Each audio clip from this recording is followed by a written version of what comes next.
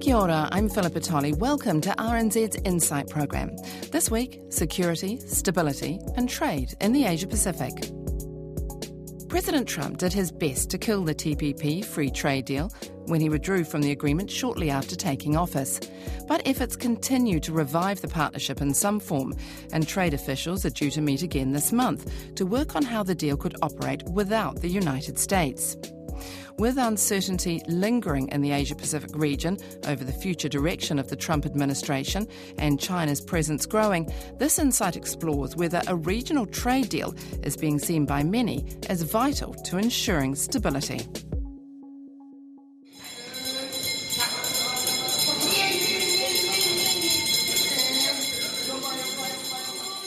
Such is the power of the market that some of the most sought-after tuna caught off the east coast of the United States is shipped to Japan to be auctioned here at the iconic Tsukiji market in Tokyo. It's then sent back to American restaurants with a stamp of being sold at the biggest and arguably one of the most prestigious fish markets in the world. But trade matters don't always go swimmingly, and President Donald Trump quickly threw the Trans-Pacific Partnership, the planned regional free trade deal between 12 Pacific Rim partners, back into the water. The TPP is a horrible deal. It is a deal that is going to lead to nothing but trouble. It's a deal that was designed for China to come in, as they always do, through the back door and totally take advantage of everyone. His campaign cry of America First rocked the boat and left traditional partners unsure of where things lie, with many appearing to face new negotiations. I'd rather make individual deals with individual countries. We will do much better. We lose a fortune on trade. That rhetoric also appeared to put Washington at odds with many in Asia. China is killing us. Japan is killing us. Vietnam, new one, killing us. Every single country, practically, that we do business is killing us. There have been some signals of reassurance from the Trump administration over its relationship with China and the rest of the region. But with America possibly becoming more isolationist, the growing influence from China and real security concerns, such as North Korea, do trade deals take on a new light? I travelled to Hawaii, Tokyo and Beijing on a Jefferson Study Fellowship to explore the drive to secure regional trade agreements and ask whether fears of instability are refocusing attention on the benefits of nations working together.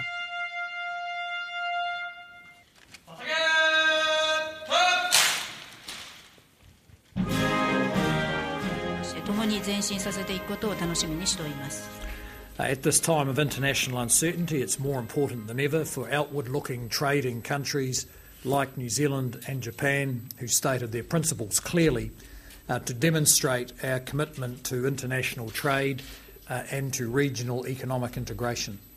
The Prime Minister, Bill English, was keen to reinforce the similarity between the positions of Japan and New Zealand during talks just over a month ago with Japan's Prime Minister, Shinzo Abe, as the two nations have been at the front of efforts to revive the Trans-Pacific trade deal. Mr. English also highlighted how both nations were calling for North Korea to comply with the United Nations Security Council and abandon its weapons program, and for international law to be followed in the South China Sea, a reference to a tribunal finding against China's claims in the area. Given its geographical positioning and historical ties, Japan seems to be carefully managing its relationship with the new US administration and also maintaining a certain wariness over China. At a briefing I attended in Tokyo, the Deputy Director General for Public Diplomacy at Japan's Ministry of Foreign Affairs, Masato Otaka, raised the presence of Chinese vessels in waters Japan considers its territory in the East China Sea near the Senkaku Islands. The islands are controlled by Japan but also claimed by China and Taiwan. Masato Otaka says the Chinese presence is seen as an attempt to reinforce their claim. In the last 6 or 7 months or so, we're seeing more vessels that were actually transformed from Navy vessels into Coast Guard vessels, which means that they are highly armed, heavily armed as well. And we see these vessels in the vicinity these days. We've we've always seen some military vessels in the background, and we still do. But we're seeing more of these heavily armed vessels in the front line as well. At another talk, a special advisor to Shinzo Abe's cabinet, Tomohiko Taniguchi, spoke of Japan's many challenges and worries over safety. Japan is surrounded by 3 nuclear powers, and Japan's dependency on the seafaring trade is going to be the same in 20, 30 years down the road. So what's happening in both China's seas matters in that context. What the Japanese government is doing in a pretty much bipartisan fashion is to getting itself closer ever to other like-minded seafaring democratic nations, including, of course, the United States, but more like Australia, New Zealand, India, Singapore, and so on and so forth. And the past conflict between the two nations appears close to the surface in Beijing.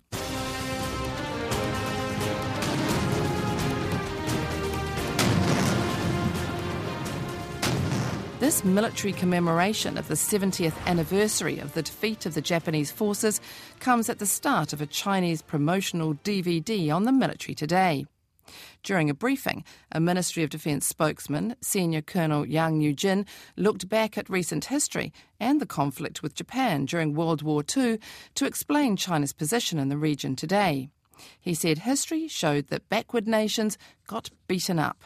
Bitter lessons from history told the Chinese people that a strong military is an irreplaceable guarantee for national security.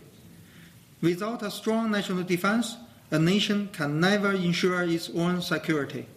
To get rid of the destiny of being beaten up, we must always retain the sense of crisis and try hard for building a prosperous country and a strong military. China has 9.6 million square kilometers of land territory, bordering 14 countries on land and 6 countries across the sea. China is one of the countries in the world having the largest number of neighboring countries and the longest land border.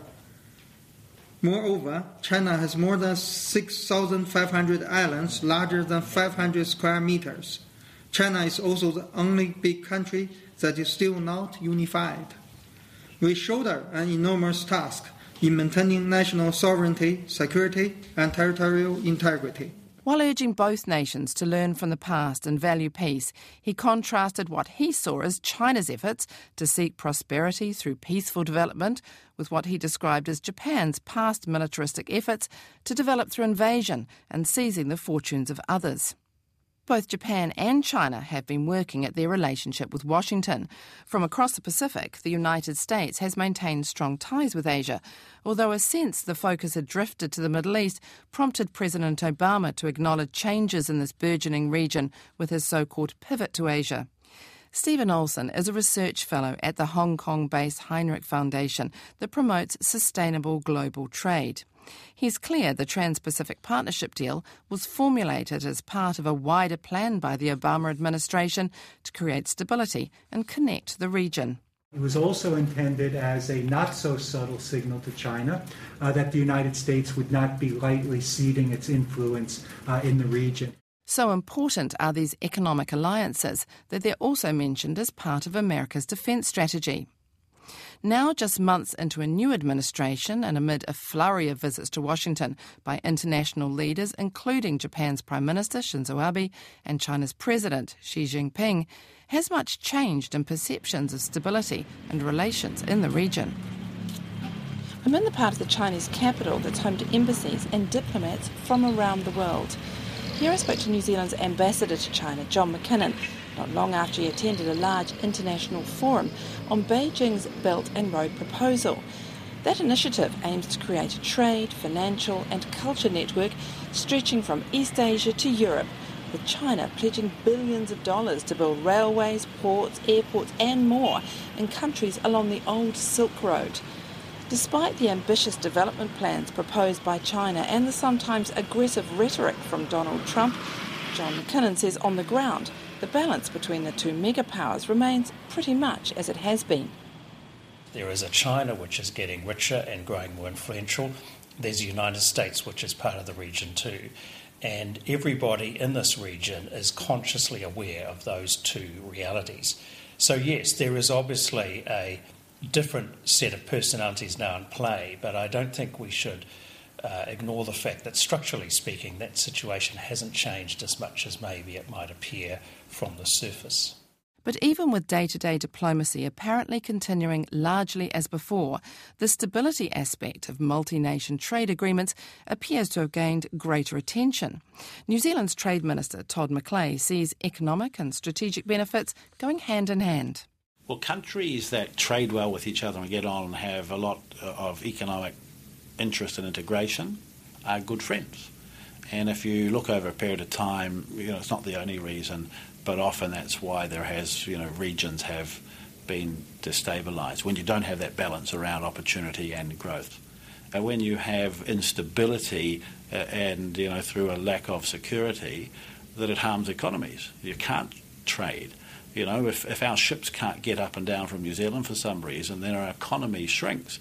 And so I just think that whilst my job is to focus purely on the trade aspect and negotiate high-quality agreements so New Zealanders have advantage everywhere in the world that they do, just offering them opportunity, that there is more to the importance of trade than just what we buy and sell. Despite the uncertainty over American trade policy, the early announcement that President Trump will take part in 3 summits in Asia in November has been seen as a positive sign he wants to engage. He's due to be at the summit between the United States and the Association of East Asia Nations and the East Asia Summit in the Philippines, as well as the Asia-Pacific Economic Cooperation or APEC Summit in Vietnam. The Vice President of the Asia Society Policy Institute in Washington, Wendy Cutler, was also a negotiator for the US as the Trans-Pacific Partnership was threshed out. She's optimistic the administration will remain engaged in the region, but also feels it's pushed nations away. By withdrawing from TPP, we've kind of sent a message to other countries that they should look elsewhere, that they shouldn't rely on the United States, and that perhaps the United States is not a credible trading partner. And that's what we're seeing now as countries look to conclude RCEP, as they look to conclude TPP without the United States, and they look to conclude bilateral or other or agreements with other groupings of countries, once again, without the United States. But the number one imperative for Crawford Faulkner, a trade professor at Lincoln University and a former Deputy Secretary for Trade, is for nations to focus on the bigger picture of the region holding hands and working together. He doesn't like the idea of what the world would look like if countries don't hammer out a viable Pacific Partnership agreement. It was never an end in itself. It was a stepping stone to building something bigger and stronger beyond. And if you don't take the first step, you don't actually get there. And I really think that picture was lost in the process. And ironically, now that it's not going forward, I think you begin to see what the alternative, rather more chaotic options are for the Asia-Pacific region, and I think they're much less attractive. And I think maybe people will begin to see that the political choices that are made here are rather different than worrying about whether it's 1.8% versus 1.6% or 2.3 versus 2.2. They are there, but hey, you've got to look at the wood as well as the trees. He says in the Asia-Pacific region, the big challenge is to do everything possible to ensure the two megapowers, China and the US, get along.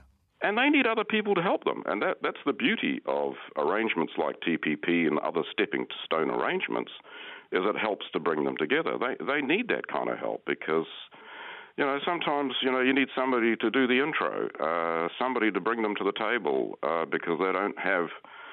their vanity doesn't let them sit down together at their own invitation. So that's what I think is the real challenge, and that has strategic, political, and economic consequences. They're not in separate boxes. There's much discussion over what direction Washington will take over Asia, and the Executive Director of the New Zealand-China Council, Stephen Jacoby, says all options continue to be worked on, including the Regional Comprehensive Economic Partnership, or RCEP, which involves all of the Association of Southeast Asian Nations, plus 6 trading allies, including China and India. I think there's a very big vacuum that's been created in the trade policy space, and that vacuum will need to be occupied by someone at some point. I don't think, by the way, it's China just at the moment anyway. We're not seeing China pick up the leadership, except in a kind of in a more general sort of cheerleading sort of thing. I think we really are in a time of kind of quiet diplomacy. We need to let a whole lot of things percolate along a bit. We need to keep exploring TPP-1. We obviously got to start a new dialogue with the United States about what might, could or possibly be possible. We've got to keep working on RCEP, raising the agenda and the ambition, and we've got to develop those other things in Europe as well. But how easy is it to get a new version of the regional agreement in place, minus the United States? TPP-1 or TPP-11, as it's often called. And will President Trump ever change his mind about a regional deal, or will he stick to his guns with his promised one-on-one or bilateral trade agreements? A Washington-based specialist in Asia-Pacific international relations, Satu Lumei, who's the director of the East-West Centre there, says the Trump administration came into office with a deep mistrust of the multilateral approach, throwing about comments such as NATO is obsolete and the EU is a joke, and with virtually no mention of regional organisations such as APEC. He believes many of those positions have now shifted, but not when it comes to a regional trade deal. However, Satu Lumei believes there are reasons why the remaining 11 partners might well be interested in keeping the deal alive. It's in order to say that since TPP is there, we've made all the agreements and all the compromises and all the issues we can do under TPP. So don't come to us asking for a bilateral agreement that makes us give up more. So I think it's a strategic defense by 11 TPP. I have no illusions about what they're up to. But I also think they still think that it's possible to dock on. And the history of American trade policy is such. It's not very linear, right? Every president for the last 25 years has opposed the free trade agreement that he eventually supported passing. That's true with NAFTA. That's true with the Korea-U.S. Free Trade Agreement. That's true with some of the smaller agreements like Colombia and Panama. It's true with TPP. President Obama didn't start entering negotiations on TPP till well into his term, right? Into his 8 years. And that's because trade is not a really positive sell. Former TPP negotiator for the United States, Wendy Cutler, still advocates for that multi-nation approach. She also believes that any return to the agreement by the US would have to be based on a rejigged deal with a Trump stamp on it. That might mean provisions will be added in or removed, and perhaps other countries might be worked into the mix. But the efforts already underway to push for a new version of the trade deal emphasised to Wendy Cutler that this was not just a US trade deal, that it was an agreement of like-minded countries that wanted to negotiate higher standards and new rules for the trading system. On a practical footing, she says all the political capital already invested is also motivating them to move forward, but it will be a tough task. One of the reasons that I think the TPP-11 exercise is going to be difficult is that for it to work, in my view, basically you really can't make any substantive changes. You would have to change the entry into force provisions because those provisions require the United States to be part of TPP. But if countries start chipping away, basically saying, well, I don't like that provision, let's get rid of this, and another one says, well, I don't like that provision, then you can see this agreement, which was the result of over 5 years of negotiation, was very carefully balanced. It's almost like someone used the analogy of a thread in a sweater. You know, once you pull that thread by asking to get rid of certain provisions or change them, the agreement would quickly unravel. Getting all or the majority of those involved in the original deal to agree to a reduced form is still far from settled. For Vietnam, the main benefit of the Pacific deal was access to the US, and commentators have suggested it may be more interested in moving on a bilateral agreement with Washington than being part of the original deal -1. In the last month, Vietnam's Prime Minister Nguyen Xuan Phuc became the first Southeast Asian leader to visit President Trump, and multi-billion-dollar deals were signed, including for goods the US Commerce Department says would support more than 20,000 American jobs. The two leaders agreed to continue to strengthen defence and trade ties and reiterated the importance of freedom of navigation in the South China Sea, which has been the focus of territorial disputes involving China. So if some of those in the TPP-11 group are cool on the idea, Hong Kong-based research fellow Stephen Olson says another grouping may be viable. Come on in, TPP-5. And this would be the 5 countries that at this point appear to be most enthusiastic about moving forward. That's Japan, New Zealand, Australia, Singapore, and Brunei.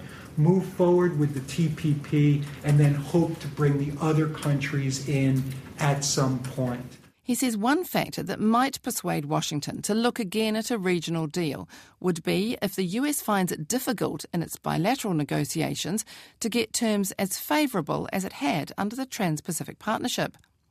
Practically, many experts are also expressing doubt over how many bilateral agreements the US Congress would have the appetite or willingness to pass.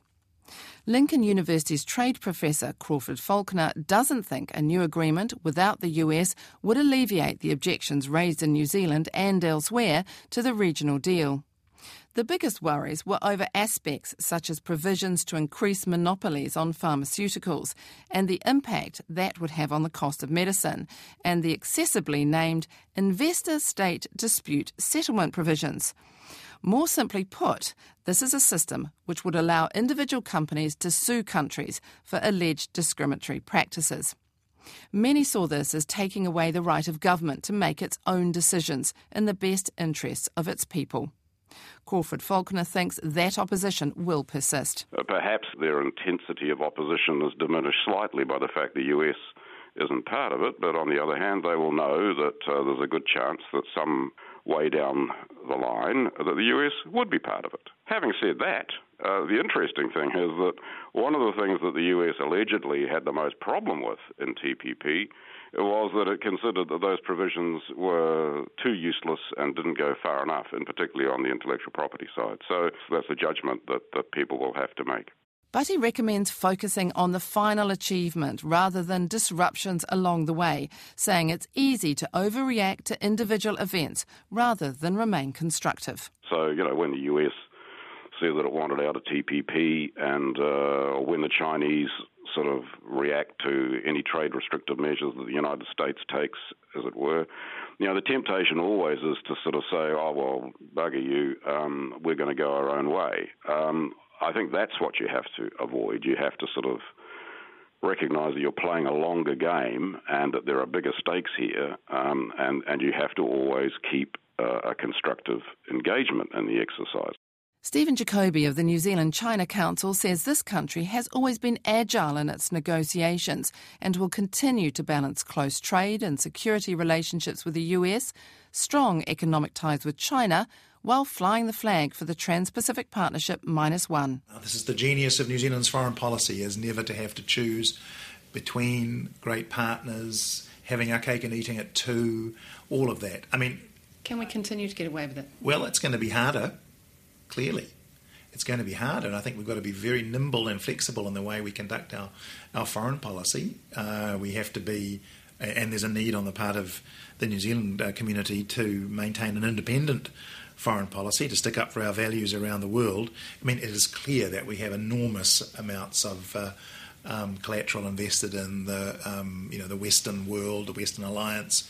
I don't think anybody is advocating we do something different there, even while we build stronger links up into China and the rest of Asia. I just think it means we've got to be incredibly flexible, and we've got to be engaged in many different dialogues and debates. While New Zealand works on having good relations with all, the Trade Minister, Todd McClay, is realistic about New Zealand's place in the queue for any trade deal with Washington. I'd like to see it launched during that period of time. I'm not sure it's likely to be concluded, although I would say to the US, as I have to the EU and others, if you can't do a high-quality trade agreement with New Zealand quickly, you can't do one with anybody. But we need to be aware of our relative size compared to theirs. We're 4.5 million people. The things that we traditionally have produced in abundance, we want to sell. Many countries of the world protect, and a lot of that is the dairy industry, I suppose.